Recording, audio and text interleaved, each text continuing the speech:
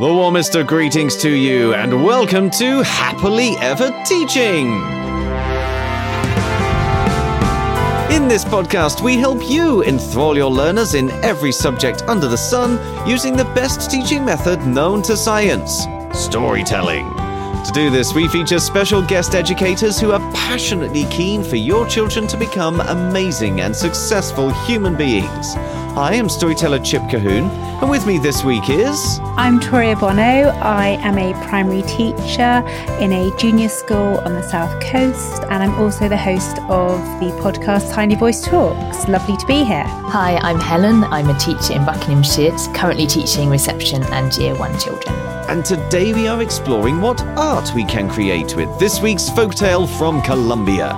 You can listen to the story by downloading our sister podcast, Fables and Fairy Tales, or search our website, epictales.co.uk, for Basket Babies. There you'll find a video of me telling the story that you can share with your children. And if you sign up as an Epic Educator, you'll also get a copy as an ebook or paperback, as well as the full audiobook for you to download at any time. There are even some tips there for telling the story yourself, and a whole heap of resources to go with the lesson ideas we're about to discuss, as well as extra lesson ideas that we didn't have time to fit in this podcast.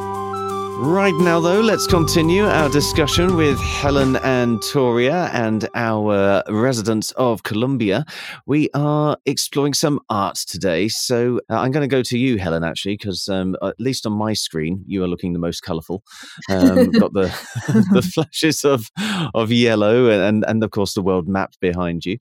I have a map behind me.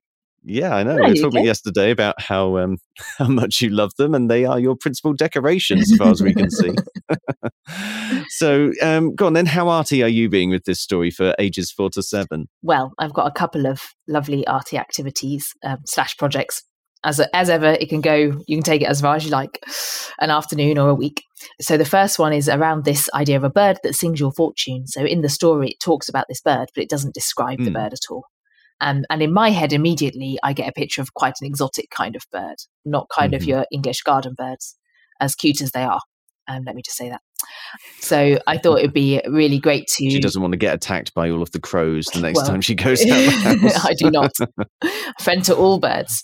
I thought you could use some images of exotic birds first to get children's imagination going. And then it'd be a really lovely activity for them to use colour. Lots and lots of bright colours. And in my mind, this would be a collage activity. So they could create enormous exotic birds using different colours and different materials, or you could stick to one material, tissue paper or whatever you happen to have, to create some lovely birds singing fortunes. And a good skill for the children there is to group the materials that you've got by colour. So then you're looking at different shades of colour. So all the blue materials in one pile, all the purple, and then all the red, all the yellow. And then looking at the fact that there are different shades and how to sort by colour, which is always a good activity in the early years, sorting things. And then, doing some collage work and getting children to create, and this from their imagination, a very imaginative activity, some exotic birds singing fortunes. Yeah.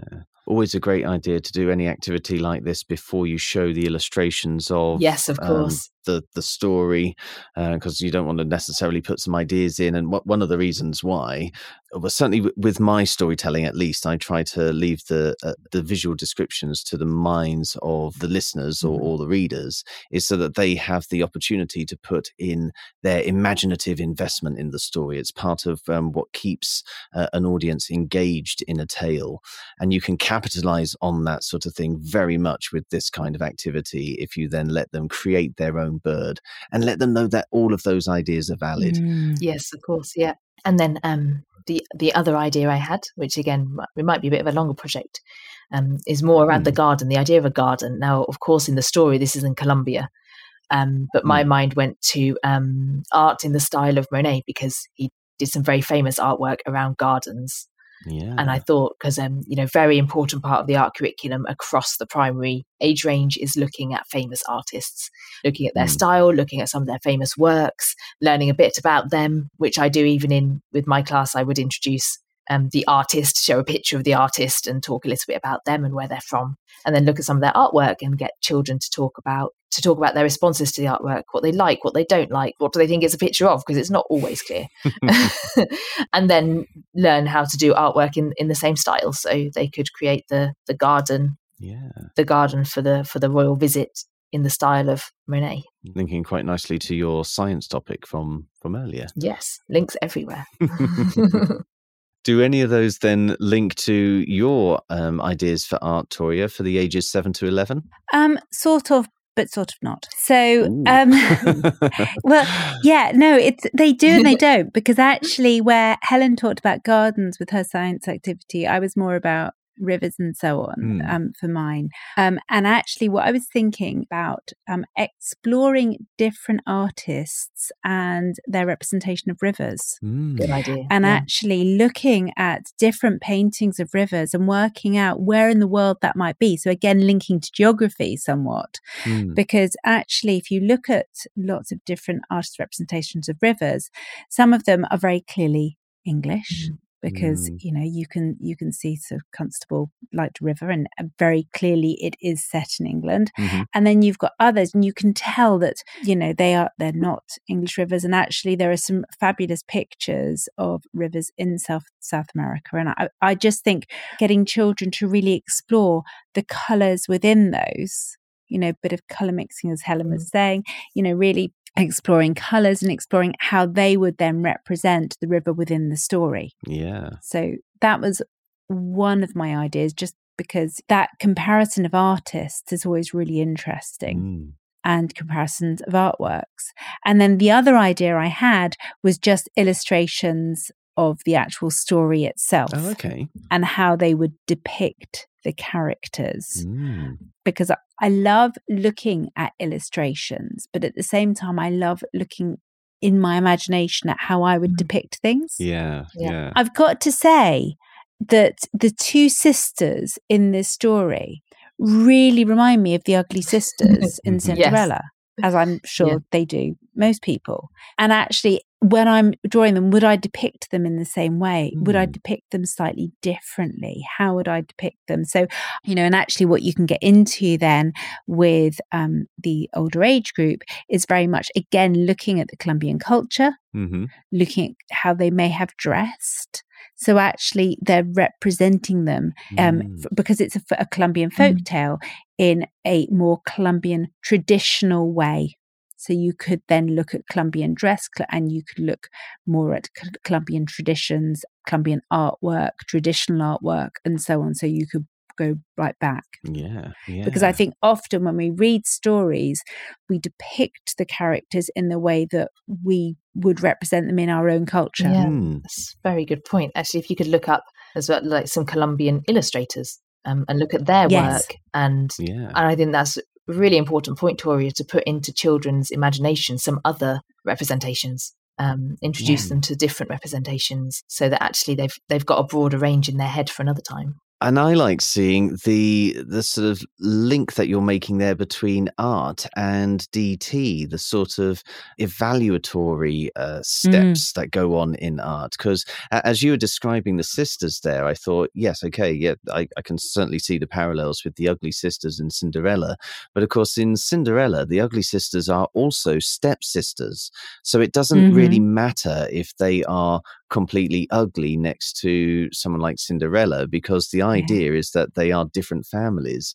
Whereas here, because they are genuinely related to the youngest sister, the one who goes on to be the princess, you can't really show them as too different in beauty or on that sort of continuum, because they're supposed to all be related.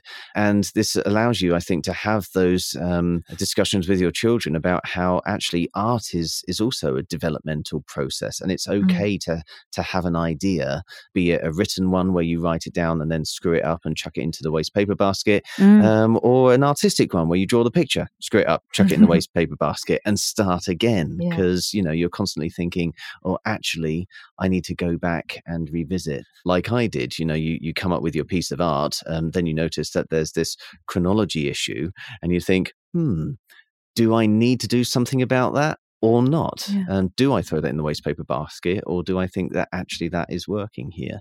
So what do you keep? What do you get rid of? I was just thinking about princesses, actually. And I was thinking, actually, I've got a very preconceived idea of what princess looks like in my head from fairy tales. Does the princess in this story look like that? Well, no, probably not. Because she's Colombian. She's Colombian. Yeah. So what does she look like? And how would that be different? And how would I represent? So, yeah, I was just, there's so much there that I think we need to break children's stereotypical brains as such, and our own. Yeah, but it's okay. But again, show that it's okay to come with some of these preconceived notions. Yes, and to absolutely. put down a draft, and then go back and think about, okay, well, how will I develop this? Having done a bit of research into Colombian culture and tradition, enhance the art. Brilliant.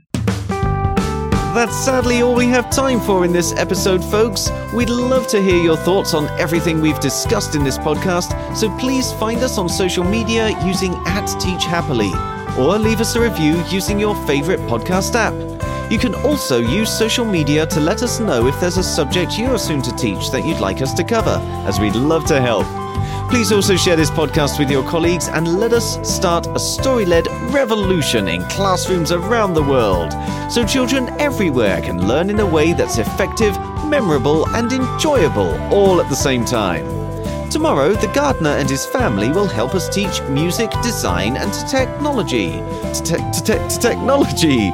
But right now, it only remains for us to say cheerio, and we hope to hear your story soon.